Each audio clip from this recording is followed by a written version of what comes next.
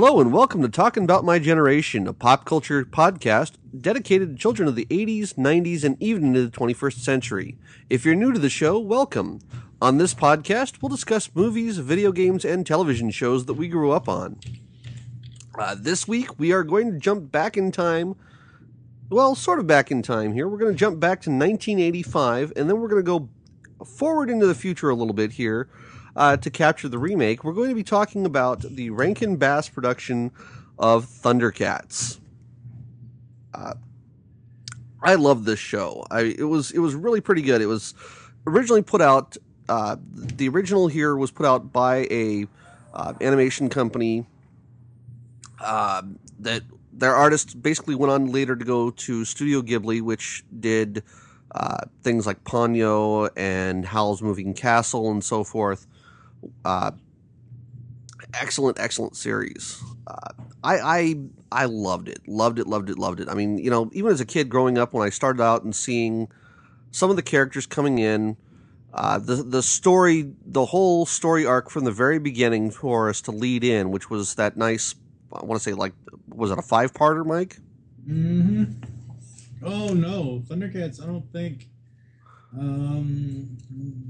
Trying to see here what they did here. No, Thundercats didn't have an opening. It had a 2-parter. It didn't have a 5-parter. Okay. It had Exodus and the Unholy Alliance, which was its billed as the pilot, and then we went to Burbles, the Slaves of Castle Plundar, Plumra, the Terror of Hammerhand. It wasn't really, if I remember correctly, it wasn't, this is one of the only shows that doesn't have a 5-part pilot like Voltron did. Transformers had a 3-part pilot, Gem had a 5-part pilot. It wasn't like that. It was still a really good one. I mean, absolutely. I love the fact when they start off from the series here, that they're, at least in the 85 version, they're traveling back and forth in time to go from, not in time, they're traveling through space to get to Third Earth, which is the new planet that they're starting out on. Mm-hmm. That to me was like, okay, and it kind of was, in my mind, I'm going, okay, is this supposed to be Earth? Like our Earth? Or is this supposed to be in another galaxy Earth? The fact that it was the third planet away from the sun, I'm kind of like, well, that sounds like us. Yeah, it's supposed to be our Earth, yes. So I always thought that was really cool. I was like, that just sounds really neat. And to see all the stuff that's happened there on the planet where you're seeing the mutants and whatnot, what were your thoughts on this series here? I mean, I loved it. I thought it was great. The voice acting, the animation. I'm probably one of the only people in the world that doesn't mind Lynn Lipton as the voice of Chitara. Because I know everybody else is like, oh, she sucks and blah, blah, blah, blah, blah. I thought her voice lent itself to the character and to the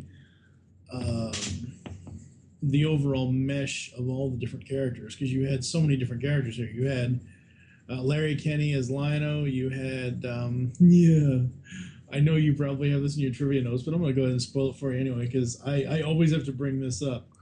You got Panthro, who is also Grandpa Huxtable from The Cosby Show. Yep. Earl Hyman. Having him as Panther, I watched the Thundercats and Cosby like it was it's what you did in the 80s, and I still, until I finally found that out later in life, I had no idea as a kid that they were the same voice, same person. Oh yeah. Well, I mean, it took me a while before I finally realized, like, James Avery was Shredder. So, I mean, these sort of things, it happens. You're like, whoa, and it blows your mind. Yep, pretty much. But no, I love the animation. Now, people say this and Voltron are the first Western animes. As far like, I know Voltron's based on Go Lion, and Go Lion was an anime. I'm not sure off the top of my head what Thundercats was based off of, or if it was something that that the Rankin Bass just came up with. I don't think. I'm looking at the Wikipedia here. It doesn't say anything that it was based off of anything. So I think this was. I think I remember on the original DVD sets that came out a number of years ago that they said this was kind of the very first Western anime feel. And the funny thing is, when I think of anime, I think of, like Ghost in the Shell or, Yeah. that, like the whole point of anime is that or Japanime, it's animation done by Japanese artists and whatever else. And it's that Eastern style, and this to me is not Eastern at all. No, but I mean, it definitely captures a lot of what we see now as being your standard typical Japanese animation style. Mm-hmm. If you, like you said, if you compare it to Ghost in the Shell, if you compare it to something like Cowboy Bebop, or even to some extent, if you compare it to Dragon Ball Z or something like that, you'll see some of the same design elements, but it's not quite the same. It's, I don't know. I want to say it's better in a lot of ways. Mm-hmm. I know. I'm pushing it with that, but well, like, I'm not a fan of that style at all. I shouldn't say that. I'm not a fan of I'm not an anime fan, not because of the style or of animation. It's mostly because half the animes that everyone tells me about are not in English. It is work for me to sit here. Like, I view that as a job for me to sit here and try to read what the hell they're saying when they can't just speak in frickin' English. True. That's my only gripe about anime. I respect what it's done for the industry, for cartoons in general, but if it's not in English, I will never watch it. Yeah, I mean, there's some that I've seen that are like, okay, you kind of want to watch it in Japanese and read the subtitles just because the American voices are so friggin' annoying. They sound Western, like Old West Western type sounds. So it's not too bad in that respect. But I understand why people say watch it in Japanese and read the subtitles just because of that. So let's go ahead here. I want to kind of jump into, before we really start talking more about the plot and whatnot, let's talk about the cast of the 87 series. 85. But excuse me, 85, not 87. I think it ran through 87. Ran through 89, actually. Really? How did I miss that in my notes? It says the 1988 season for season 3 began with Peter Lawrence scripted Thunder Cubs. 1989 season, the opening miniseries, Peter Lawrence's Return to Thundera. So yeah, it ran through from 85 to 89. Okay. I will take your word for that. I think the problem is the DVDs, the original DVDs, have it listed as like season 1 volume 1, season 1 volume 2, and so on and so forth, but I think they have up to 3 and 4. So but go ahead and talk about the cast. Okay. First one we have, obviously the main character. You've done an interview with him several times. Yes. Larry Kenney, who plays as Lion-O. It was, when I first heard his voice, I was kind of like, wow, he sounds very much like a superhero type thing. Very, very bold and very out there. Mm-hmm. And I loved it. And I was kind of like, wow. And then to hear when you did the interview with him that it was like, that was almost his regular normal talking voice. I was kind of like, wow, that's kind of cool. Yeah. I was always fascinated to see stuff like that when you find out that these guys are actually able to use their regular voices. So yeah, Larry, his beginnings, if you go back and listen to that first interview I did, his beginnings were on the Don Imus radio show. So he was a radio guy, and doing commercials and then getting into animation.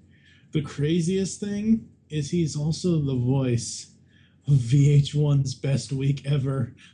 Oh my it's god. it's so creepy. I love it. I really do. I don't watch Best Week Ever a lot. Not that I don't want to support Larry, but it's one of those things where I usually end up forgetting about it, even though I know it's every Friday night at 10 o'clock. But if you listen to that, or if you look at YouTube clips of that show, it's him doing the announcer for VH1's Best Week Ever. He also, I'm trying to think what was the other thing. VH1 Best Week Ever. He is Sonny the Cocoa Puff Bird. Yep. I believe at one point he was also Count Chocula. I think I could be wrong about that one. But no, Larry. I mean, he's a wonderful guy to talk to. We always hear stuff about people typecasting or people getting typecasted in certain roles. This is a role that, while people may say he's typecast and he, while people may not know a lot of stuff he's done since then, he fully embraces. Every time I've seen anyone call him Lord Lion-O or whatever you want to say, or as of the 2011 series, King Claudius, Yeah. he fully embraces it. I mean, he really does. He's one of those actors that I'm sure he wanted to do and break out for other stuff, but he's very appreciative of the fan base of all of us that grew up with him as children, watching him, listening to his voice.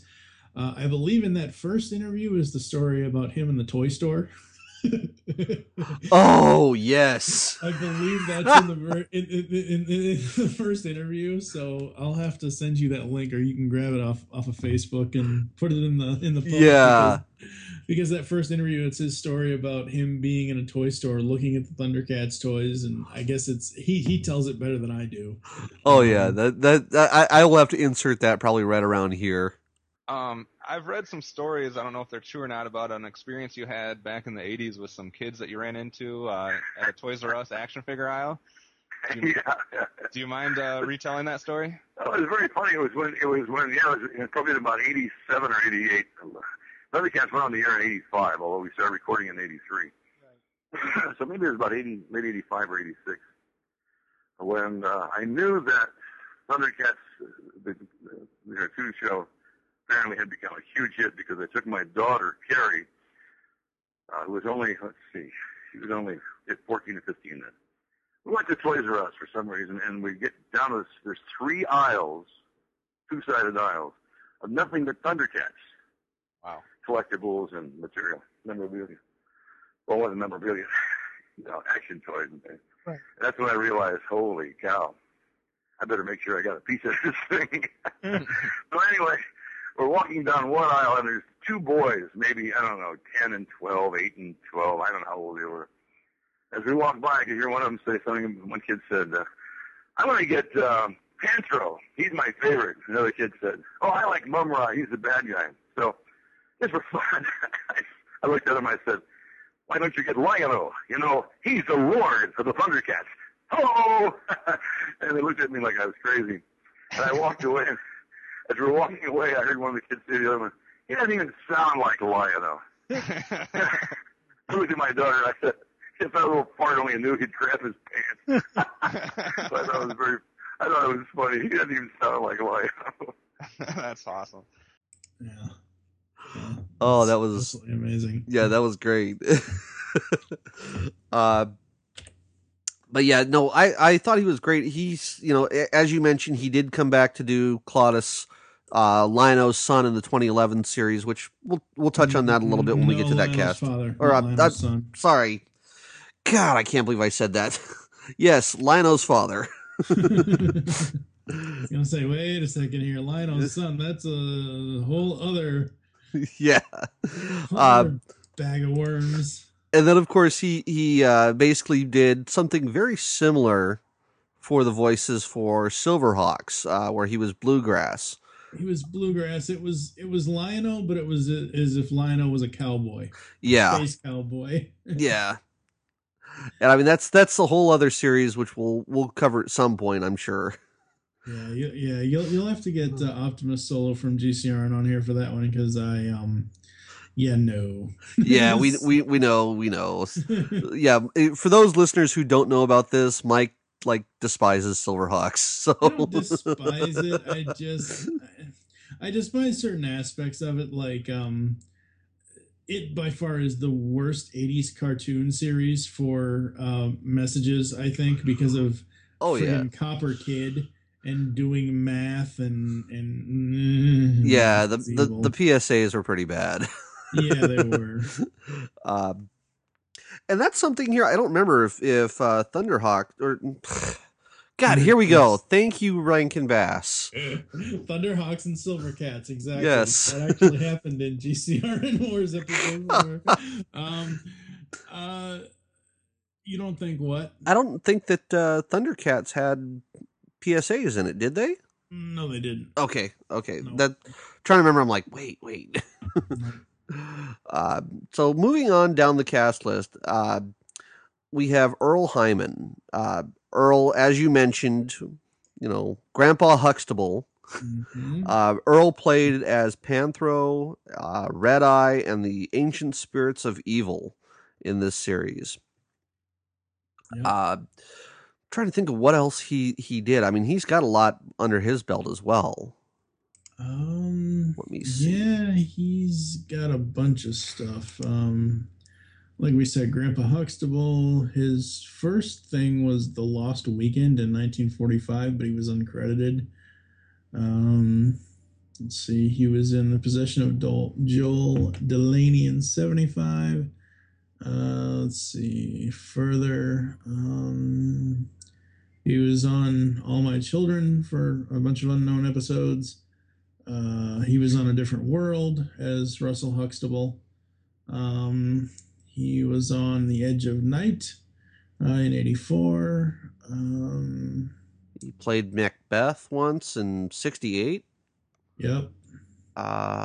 Geez, I mean, he actually does have a decent filmography here. I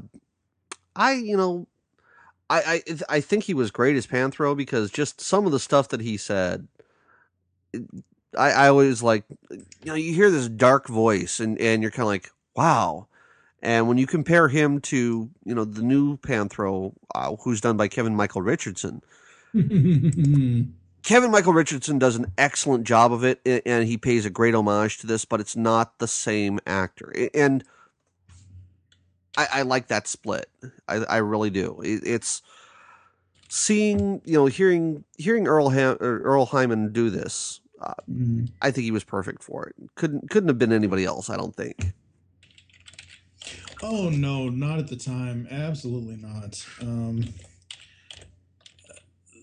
And it was just such a good, such a great voice, and I think in 2011 with Kevin Michael Richardson, I think that was a good choice for that Panthro, and he could because he meshed so well with the rest of the cast members. But Hyman as Panthro was just simply amazing. Yeah, I mean he's always going to be just like Kevin Conroy's always Batman. He's always going to be Panthro to me. Mm-hmm. Don't get me wrong; other people have done it, but it's not quite the same. Mm-hmm. Moving down the list here, because this is where it gets a little confusing for me as well, is that we have Earl Hyman doing Panthro. We also have Earl Hammond doing Yaga, Mumra, Vultureman, and Amok. It's actually Jaga, but go ahead. Jaga. Okay. Yeah. Sorry. I watched the series, but I did not watch anything before this episode, so didn't get a chance to really pick up on some of this. The great thing with Earl Hammond is he is Mumra in this, and he's Monstar. He's the two villains of both series. Yes. He's Monstar in Silverhawks.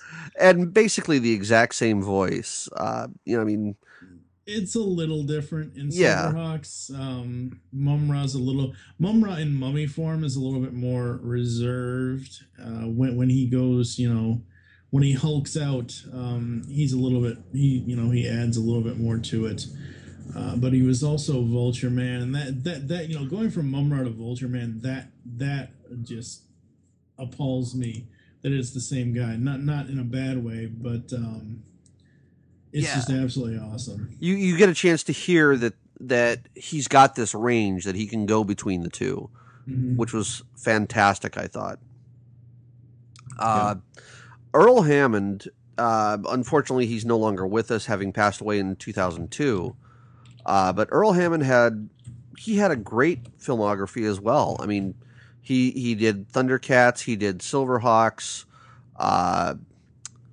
Adventures of the Galaxy Rangers, Star Blazers, a lot of Rankin Bass stuff here.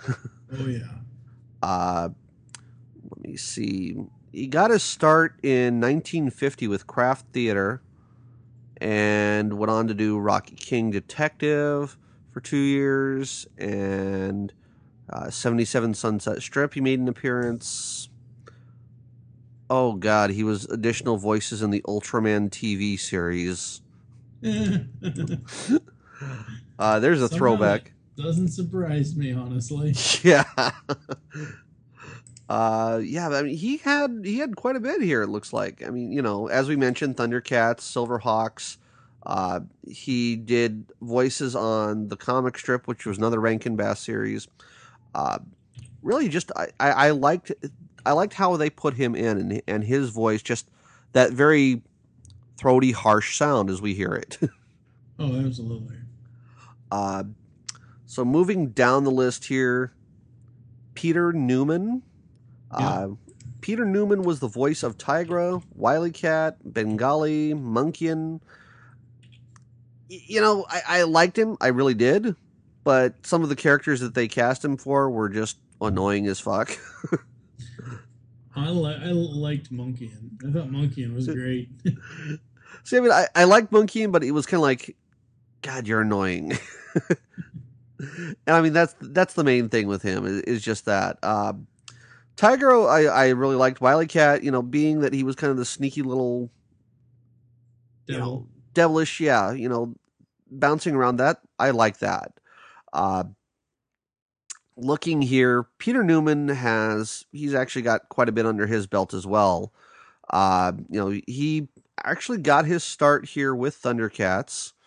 Went on to do Silverhawks as well. Basically, the entire cast for this was ripped and put straight into Silverhawks. The only one who didn't make it over was Lynn Lipton, but we'll talk about that in a few minutes. But yeah, no, Peter Newman had, let's see, in Thundercats, he was the Duke of Zill in Felix the Cat the movie. He showed up as the voice of Mako in the Tiger Sharks TV series. He was on Fillmore as the patrol sheriff. This is interesting. He was the narrator for the TV series Extreme Makeover. Oh, wow. Yeah. So you get to hear his voice for that. And then for anybody who watches Archer right now, he is Major Nikolai Jakov. So, he's definitely getting around here, Mr. Newman is. Still acting, and we can hear it. So I'm glad for that.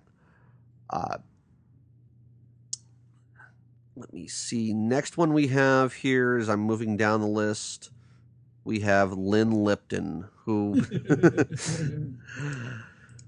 I'm kind of the same way that Optimus Solo is with this, is that I didn't really care for her as Cheetara. I love the artwork as Cheetara. Didn't really care much for the voice. I don't know. She just kind of annoyed me. It was hot to see her run around, but it was like, really, the voice is just grating. But Lynn Lipton, she's done a decent amount of stuff as well. As we mentioned here, she did not make it over into Silverhawks, probably because she pissed somebody off. I'm not exactly certain as to why. Maybe somebody else realized her voice is grating. But yeah, she got her start in a 1967 series or movie called Teenage Mother. She was the voice of Ember in My Little Pony TV movie. Original TV movie in '84. Yep. Yeah. Let's see. She was a voice, like a background voice apparently for Santa Baby with oh God, what's that stupid blonde's name who loves Jenny McCarthy? Thank you. She's actually, I believe, she's either dating or engaged to be married to Donnie Wahlberg of New Kids on the Block. Oh God. Jenny McCarthy is not Lynn Lipton. Yes. Just to clarify. Yes. But yeah, Lynn Lipton she did come back in the she did come back to voice Cheetara again in 2005 with Family Guy. They did a little short thing with her. I think most of them that are still alive came back to do that, because I know Larry did that. Yeah. So I mean, they're still bouncing around, but she really isn't that big of an actress here anymore. No, it seems not anymore. Thundercats was her big claim to fame, I guess. Pretty much, yeah. So moving down the list here from Lynn Lipton, we have now, Bob McFadden. Here's my thing. I like Bob McFadden as a person. Uh-huh. Hated the voice of Snarf. Snarf, snarf, snarf. Just, oh God, that was grating. That's one of the best things about the short-lived 2011 series. They didn't make him talk. They just made him have cat noises. Yes, and I thought that was like, when I heard that, I'm like, oh my God, he doesn't talk. Thank you. But yeah, he has actually had quite a bit. Before he passed away in 2000, Bob McFadden had actually a huge list of stuff that he did. He got his start on as the voice of Luno on The Missing Genie back in '63. These are all shorts. Everything from 63 to... looks like 65 here. Yeah, everything from 63 to 65 are all shorts. And then he was on Yusei Shabla in 85, or 65, I should say. Linus the Lionhearted. What the... Is that supposed to be Linus, like Peanuts Linus? I have no idea. I think so. I'm scared to even click on this link. Oh, he's a kind-hearted king of the jungle, populated by such bizarre characters as the crabby Sasha Gross. Okay, no, it has nothing to do with Peanuts. Yeah. That's good. That's good. Yeah, Milton, he is best remembered for things like Milton the Monster back in 65, 66. I never saw it, but then again, that was before my time, so... let me see. What else did he do here? He did a TV movie with Danny Kaye for The Emperor's New Clothes. Oh my God, I forgot about this. He was Sir Orin Neville Smythe from Flight of Dragons. That was one of the few Rankin Bass TV movies that they did, which I really liked. And the fact that it was based on the books Dragon Knight, that's something we'll have to cover later, I'm sure. But he also showed up, as we mentioned before, on Silverhawks, Commander Stargazer, Steel Will, Hardware on there. And then last thing that he did was Thundercats. Yep. God, here I go again. And he played as Snarf, Slythe, Linkso. Let me see, who else am I forgetting? I think that's it. Yeah. Yeah. So, but I mean, he was great. I liked him. I really did. I just hated him as Snarf. Well, Snarf, the character of Snarf, he was meant to be the nursemaid. He was meant to be that annoying character, and everybody's going to hate on him because of that. But, I mean, overall, he did have... What made Snarf so great was the interaction between him and Lion-O. And how Lion-O usually is always able to calm him down. That was what's so great about Snarf. Snarf on his own, yeah, you want to fast forward those scenes now. Yeah, he was the T-Bob of Thundercats. Oh no! He's not as bad as T-Bob. Nothing is as bad as T-Bob from Mask. Absolutely nothing. Hell, Chip Chase and Daniel Witwicky from Transformers are better than T-Bob. Oh, okay. Okay. I mean, I'll give you that. Grimlock in an apron is better than T-Bob. Oh, okay, I'll give you that. I hate that character. Oh my god. Yeah, and now here's some other characters who I don't really remember them too much. Partly, it was like when I was watching this, because the only scenes that I remember from this was back when I was a kid, and I remember the early stuff. I watched this day in and day out, and for some reason, the syndicated channels that I was watching Thundercats on, they stopped carrying Thundercats after, pretty much after they did the first run of season 1. So I never really got a chance to see, I think they carried like a little bit of season 2 and season 3, here and there, but they didn't, I never saw all of those series. And so unfortunately, I don't remember characters like Pumaira or Jagara, anything like that.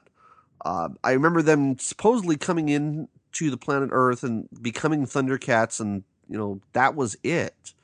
But other than that, I'm like, I don't remember who these characters are.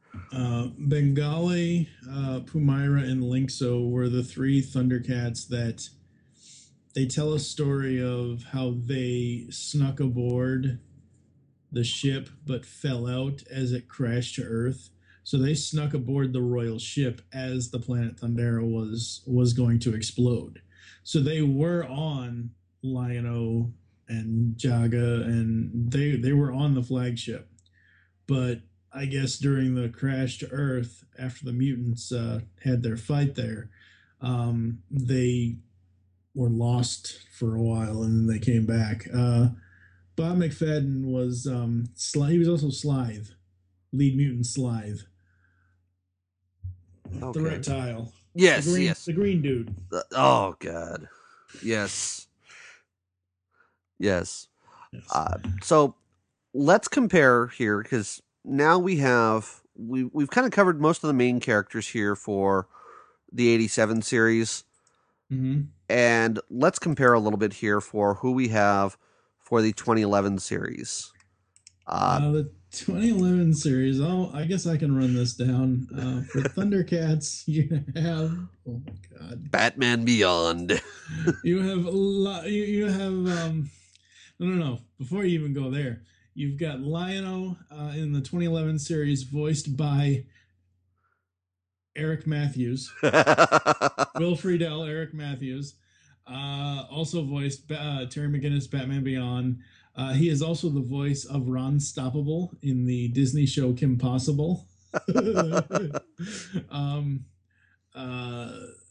It was nice seeing him pop up. I was really curious who they were going to get to do Lion-O for the series. And other than him having the catchphrase of whiskers all the time, I didn't mind his voice for Lion-O at all. Absolutely. I really did dig it. You have Matthew Mercer as Tigra. Now, I had not heard of him before. He has done stuff like he's done a lot of anime stuff. He was Joseph, Ice Pick Joe, and Beware the Batman. He was Resident Evil Damnation as Leon. He was in Naruto. He was additional voices in Monsters University. He was Tony Stark Iron Man in Rise of the Technovore. He's done a bunch of, pretty much where this guy has been is video games. Blade and Soul, Ace Combat Games, Deadpool, Dead or Alive 5, Dynasty Warriors 7 and 8. So, that's really where he came from. No, dog, you can't bite the cat. Next up is Chitara by Emmanuel Chikri. I don't know how to pronounce Chikri, her I think it is. Yeah, something like that. Something like that. She actually started in around 95. I think Detroit Rock City is the first thing in 99 that I've ever heard of that she's done. Oh my God, I know where I remember her from. Obviously I didn't see her voice, but now that I'm looking at her filmography, I've seen this chick before in a movie. It was probably a movie I should never say that I've seen, but the NSYNC movie On the Line in 2001. And I'm looking here because it's saying that she was in You Don't Mess with the Zohan, and I'm looking at her. I'm wondering if it's it's Talia. Yes. God, she was hot. Yes, she was.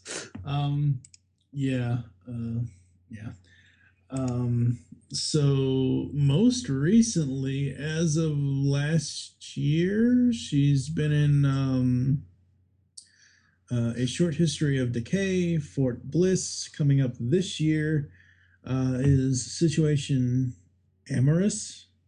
Looks like it's some sort of French project. She was also in the very first Wrong Turn movie. I like her as Chitara. She's a lot more flirtatious than Lynn Lipton was as Chitara. Yeah. So there's that. Let's see. Panthro. Dude, we'll be here all day talking about Panthro. Because KMR, Kevin Michael Richardson, if you people don't know who Kevin Michael Richardson is, just go look. Because seriously, this guy has been in everything. Yes. As much as I love the guy, and I have nothing bad to say about him. His career started in '93 with Fatal Instinct. He was in Spy Hard as Michael Winslow, security guard, uncredited. All Dogs Go to Heaven 2.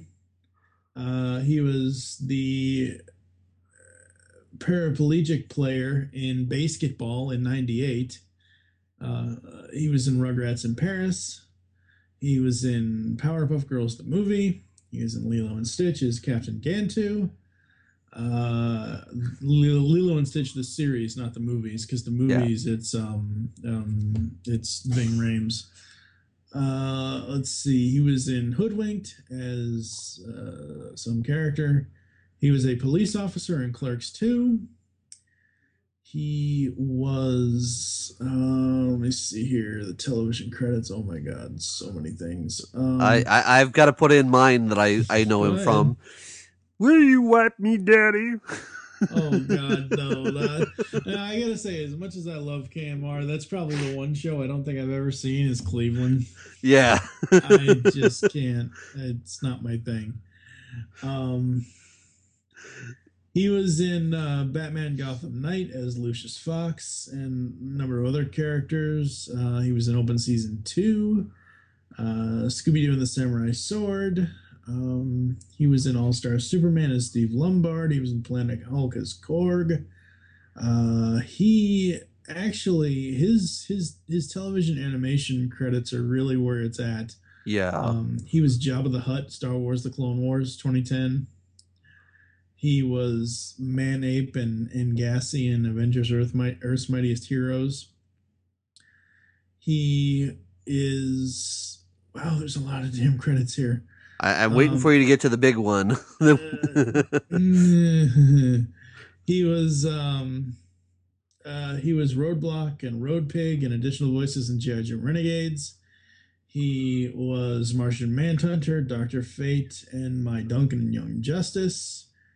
He was Bulkhead, Makeshift, and Nemesis in Transformers Prime.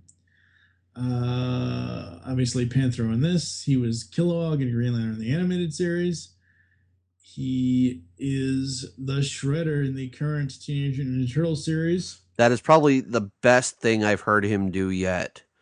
God, he's so dark, and he fits perfectly for the Shredder. Mm-hmm.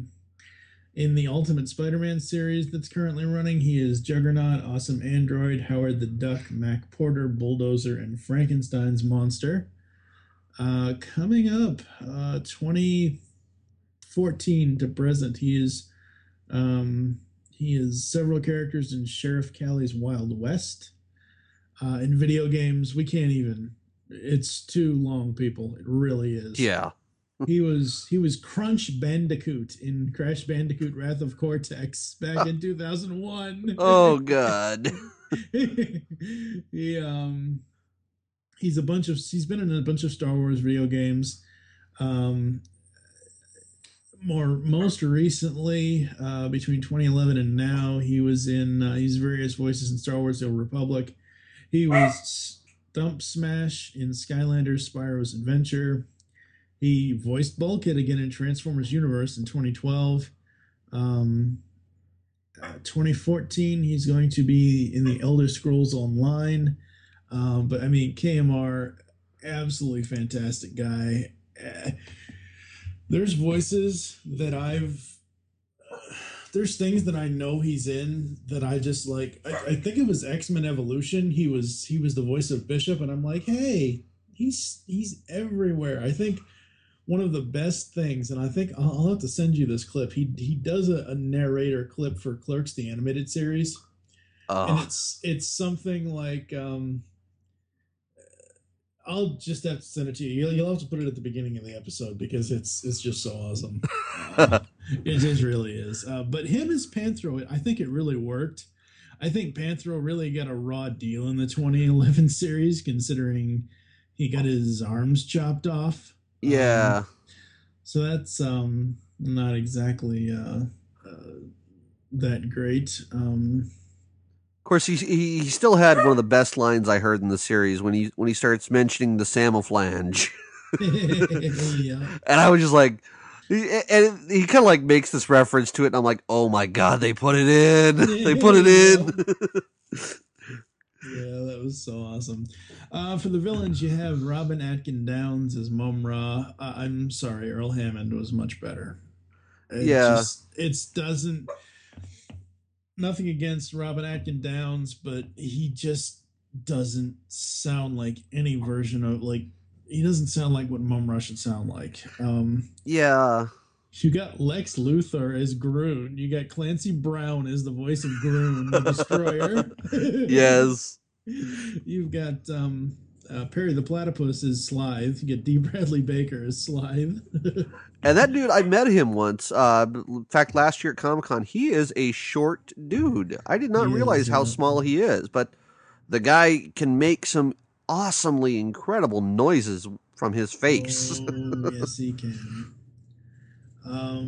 For some other characters, you've got Jaga is also in this. He is voiced by Spike Witwicky, a.k.a. Shockwave himself from G1, Corey Burton. You've got King Claudius, who is voiced by Larry Kenney. I thought that was a nice homage to throw him in there. That's absolutely fantastic. We've got to mention here Pammy Adlon. Yeah. Oh my God. Myra, yeah. She has got a mouth on her. Yes, she does. I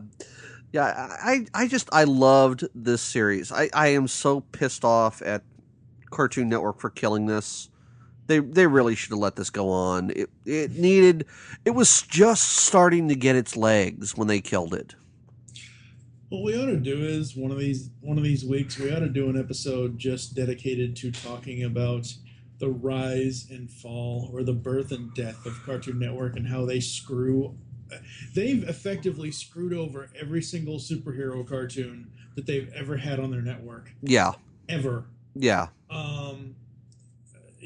I would love, oh God, I don't know if I could hold my rage back at a Cartoon Network executive. I mean, I know that's not professional in an interview to show that you're really, really upset about something, but if I ever get the chance to talk to some of the people at Cartoon Network, I would just ask them why. But we'll have to talk about that. At like seriously, we need to do an episode of like going over the history of Cartoon Network from its inception to now. That would be amazing. Yeah, I mean, because we'd have so much to talk about, you know. Oh yeah, we could be here for hours talking about that. But yeah, so I mean, let's move on here. We'll kind of cover the plot a little bit, the plot differences between the 87 version and the 2011 version. In the 87 version, they actually were leaving it, and I thought that this was kind of nice how they passed it on, is that they originally were fleeing Thundera, and I forget exactly why they were fleeing Thundera. It was like something with it's Krypton. It's exploding. Okay. It's going to die. It's a dying planet. It's going to blow up if they don't get the hell off and get their only son to Third Earth, where he'll be able to fly around with a giant honking sword. And I'm sorry, I'm making Superman and Lion-O references here. Yeah. It's basically your average Superman story, with the fact that the general plot is the planet that the beings are from is going to explode and be destroyed, and everybody needs to get the hell out. Yeah, and it was. I thought that was kind of nice that they had that. The thing that confused the hell out of me throughout the series is that you see Jaga, who's flying the ship as they're coming through, and then he dies on the way that they're flying the ship in, because everybody else is trapped in suspended animation, and they're not. It's done this way so that they don't age. Well, they're trapped in suspended animation. Lion-O will age because he's a young cub at this point. He will age to somewhat of adulthood. But the reason why Jaga doesn't get in the suspended animation himself is because he basically pulls a Batman. He has to stay there to guide the ship so it doesn't go off course and they actually reach their destination that they're going to.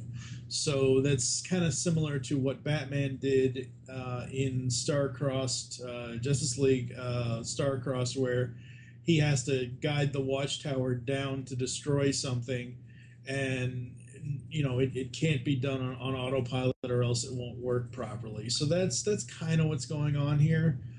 But go ahead. Sorry. Oh no, that's fine. That's fine.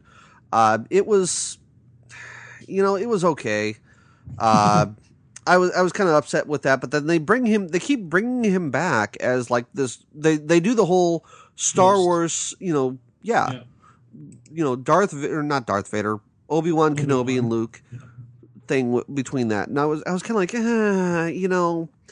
it worked and it didn't. And they did that again in the 2011 series, but it was kind of that that Mumm-Ra had trapped his soul in like this lantern or something like that. I forget what exactly it was. And then they were kind of like, he was kind of getting out from there, from his soul was coming out from the lantern to guide Lion-O. And then he ends up becoming part of the Book of Omens, which that was another plot twist, which I liked and I didn't. Yeah.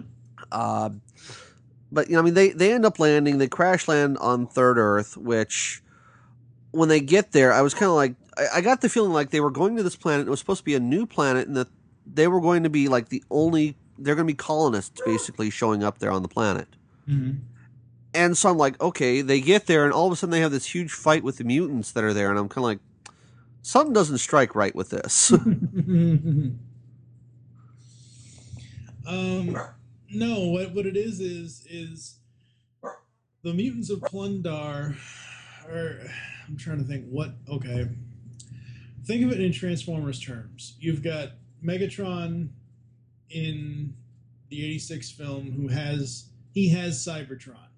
He is on Cybertron. The Decepticons rule Cybertron. The Autobots are, planning from secret staging grounds on 2 of Cybertron's moons. So you think about it in that terms of the Thundercats had Thundera.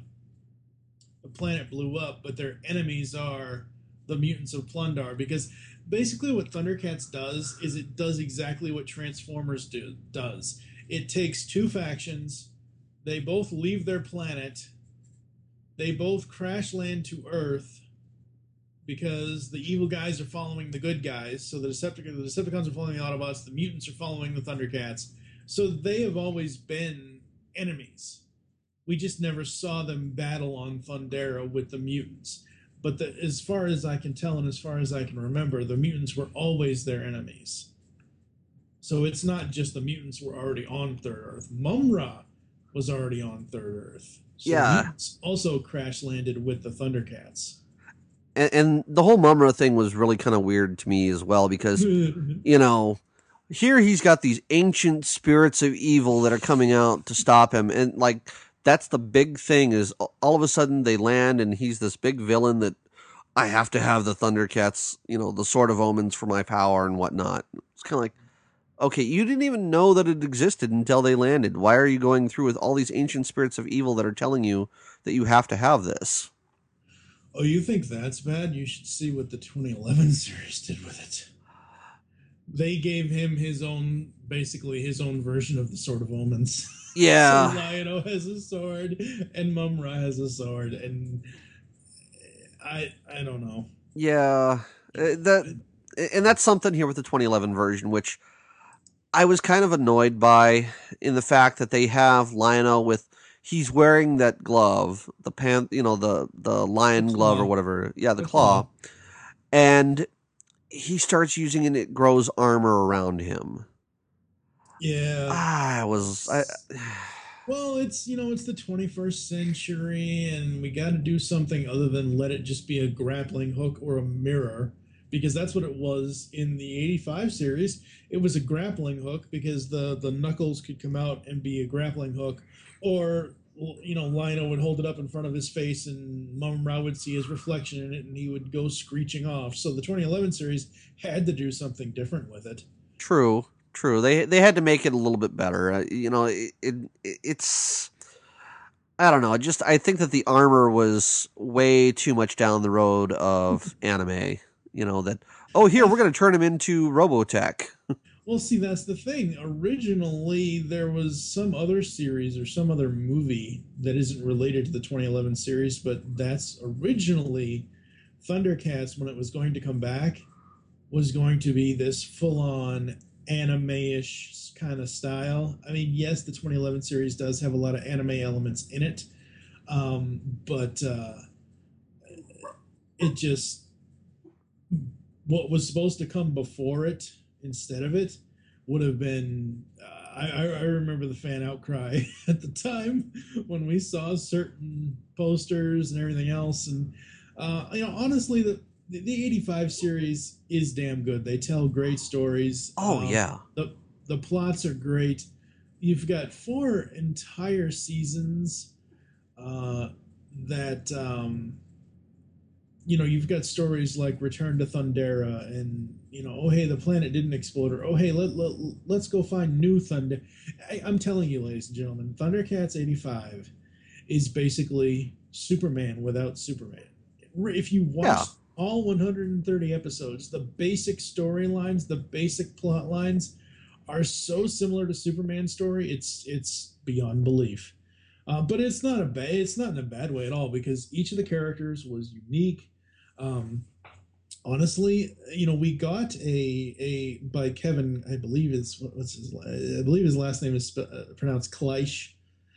Kevin Kleisch was the composer on the 2011 series, and La La Land Records did release a soundtrack for the 2011 series. I'm hoping they can get Bernard Hoffer and do an 85 release, because the music in 85 Thundercats was amazing. Yes. All of the background music, every villain had their own theme, every hero had their own theme. The friggin' Thunder Tank had a theme song.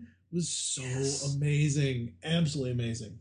I mean, like, what you'd see Lion-O, going, Sword of Omens, give me sight beyond sight, and you'd hear that music, and it was just the twinge there as they did that.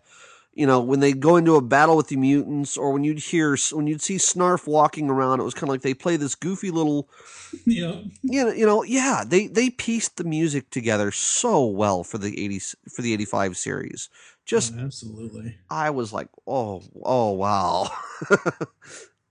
So yeah, I mean, I will agree with all of that, how they put that together.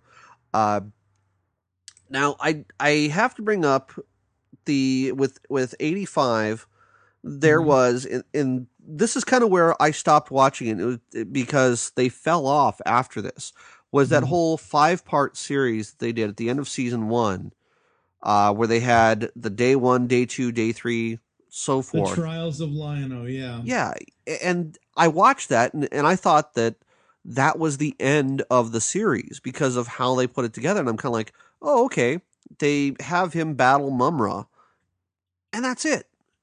And you know, you don't really see at the end of that whatever happens, other than, okay, it's tying all together. Lion-O kind of becomes the leader of the Thundercats by showing that he's able to beat them all.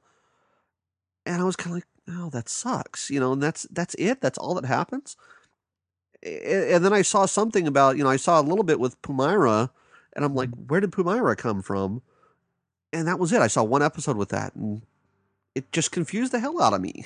Yeah. Well, here's the thing. The Lion-O episodes, at least according to Wikipedia, now Wikipedia is saying that, let's see here, go up here. The production order and the original air date order is all in the same. I'm trying to see if because Trials of Lion-O was in the middle of season 1. It's,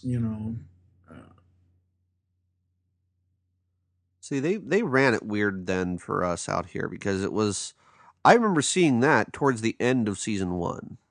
Yeah, and that's it.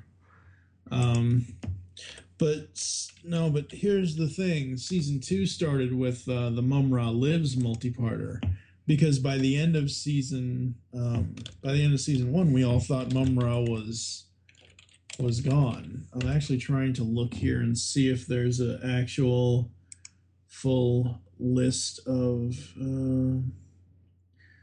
let's see. So but no, I mean, it's just one of those things that it's such an awesome series, and it's if you watch it via the DVD sets that came out, I don't know if they're still around for a halfway decent price. That's the only problem, I would say. I think the re-releases are still around, but I don't know if the original stuff is still around. Let me see here. Well, didn't they, on the originals, that they had the 5-parter of Lion-O's Anointment, that they split that up onto different discs? It might be, but I don't know off the top of my head. I thought I saw that, but I could be wrong. Okay, here we go. See, here's the thing. Even though on television it ran from 85 to 89, the 4 giant original disc set, it says complete seasons 1 and 2. But because it was really, really weird how they did this. I don't know why they did this way, but there's season 1 volume 1, season 1 volume 2.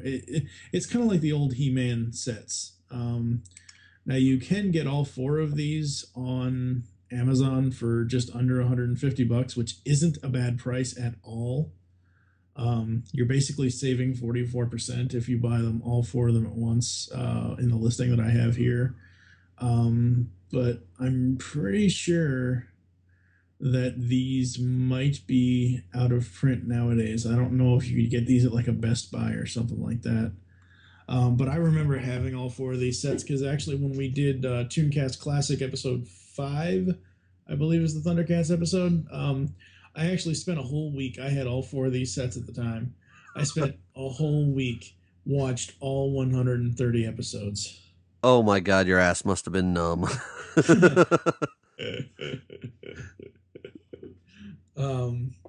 No, it's absolutely, these DVD sets are absolutely amazing. They really, really are. You know, if I had the money, I probably would sink money into this. I just don't have that $150 to spend on that.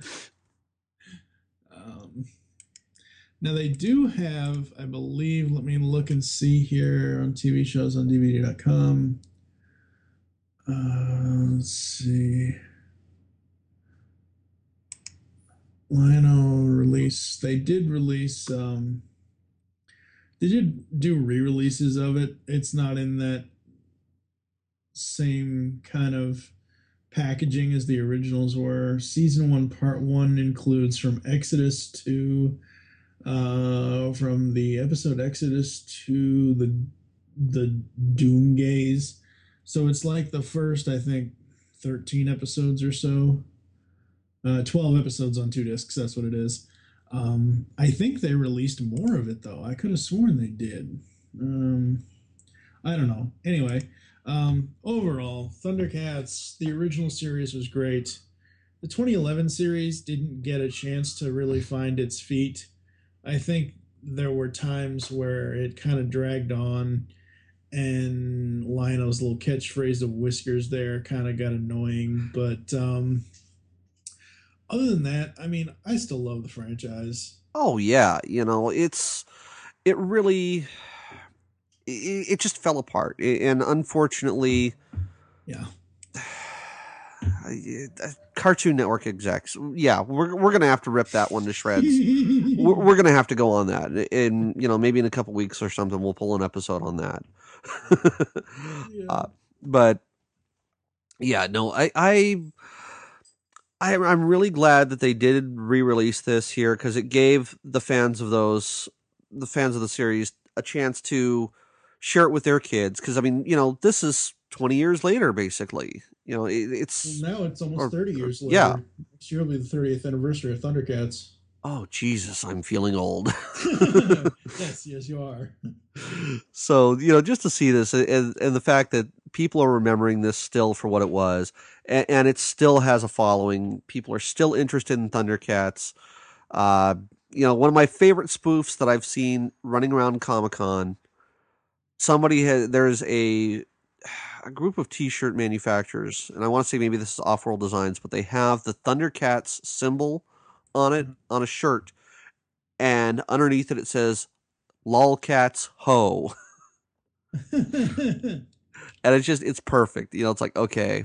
So the fact that you see that running around, people still know who Thundercats are. You see that symbol and you know what it is. So we'll go ahead and we'll finish off the episode here. What are your thoughts on this, Mike? I mean, really, overall? Overall, the original series was amazing. 130 episodes. There were a lot of multi-parters within those 130 episodes. The voice acting was great. The animation was great. I always wanted to live in Cat's lair. And the sad thing about Thundercats is I'm a dog person. I can't stand real cats at all. I'm a dog person. But Thundercats in general, the villains were great. The side, we didn't even talk about the Burbles or Willa or any of those characters. Oh, no. But you know, it's just so amazing and awesome. Okay, one thing I have to mention here. I have to get your opinion on this. Yes. With Cheetara, which artwork did you like better, the 1985 or the 2011? I'm cheating. They're both hot. They need to be in a relationship together. Yeah, when I saw that, it was a disturbing thing, because a friend of mine and I were watching this one night at when we were working at Cox, and he goes, "Damn," he goes, "you know what? I think I'm gonna have to adjust my pants. That Cheetara is actually kind of hot. That's disturbing to say." And I'm just like, yeah, I kind of have to agree with you on that one. But yeah, I love the series. I'm glad that I'm glad that they did remember it. So, we'll go ahead and like I said, we'll close out here. Mike, I know that you have a bunch of things coming up here for GCRN. Why don't you go ahead and tell everybody about what's going on with that? Well, we've got this coming week. We've got. When are you putting this episode up? Are you putting it up pretty much almost as soon as possible? Yeah, or? It'll probably go up today. Okay. All right. So coming up the week of June 8th, 2014, we've got a brand new interview with Shout Factory DVD producer Brian Ward talking about Transformers Animated. We've got Tales of Powers of Grayskull, Tales of Eternity, episode 24, Legends of the Dark Knight, episode 31, All Things Transformers, episode 39, where we talk about Transformers Robots in Disguise in the Unicron trilogy. We've got the Pullbag has got TMNT New Animated Adventures issues 8 through 11 coming out. Pixels in the Animation, the final episode reviews of Captain and the Game Master. We've got MWire Weekly that comes out every Monday or so. We've got Talking in Circles, comes out every Tuesday or so. Altered Geek will be all new this coming Friday. So we've got a bunch of stuff coming up. All right. Well, folks, I want to thank you all for listening to Talking About My Generation. Please feel free to leave us feedback on iTunes. Even if you're in the UK, if you're in Canada, whatever, go and find us. Leave us feedback. I have found a way to go and look to see who's got feedback from those areas. So yeah, you have to change your country code, and that's just stupid. I know, but I will gladly read it out if you guys do give us feedback. So please do. You can send us an email at mygenerationpodcast@gmail.com. If you want to go to visit us on our website and leave us comments there, you can go to mygenerationpodcast.com and drop us a line.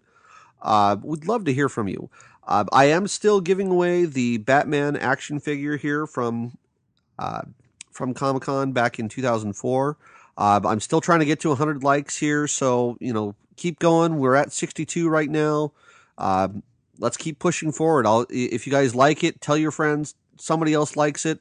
We'll build from there, and I'll read your name out. We'll go ahead and we'll close this episode off. I think what I'm probably going to end up doing is playing both the 85 and 2011 theme songs for this. You've got to snap out of it, Lion-O! Call the Thundercats before... Shut up, you fuck. I should have known the Territor didn't mean us any harm when the Sword of Omens didn't obey me. And anyway, it was just plain stupid to assume it might be bad. Just what the fuck am I talking about? Let's find the Mega Condenser. I'm saying that too fast. Let's find the Mega Condenser. Still going too fast. What's wrong, Lion-O? Oh, fuck, here it is again. What's here again? That thing, that Mega thing. Want me to say it? Yes! And keep your foot off that blasted Sommel flange. What the fuck is a Sommel flange? I have to do that again.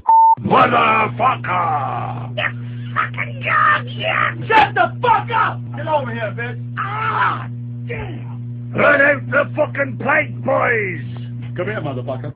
You've got to get back to the lair, Panthro, before those mutants do something drastic. Come on, get yourself together. Go ahead, get yourself together. I want to see your tits, Spider. Can't hold on to it any longer. Can't stand it. Going to pass out.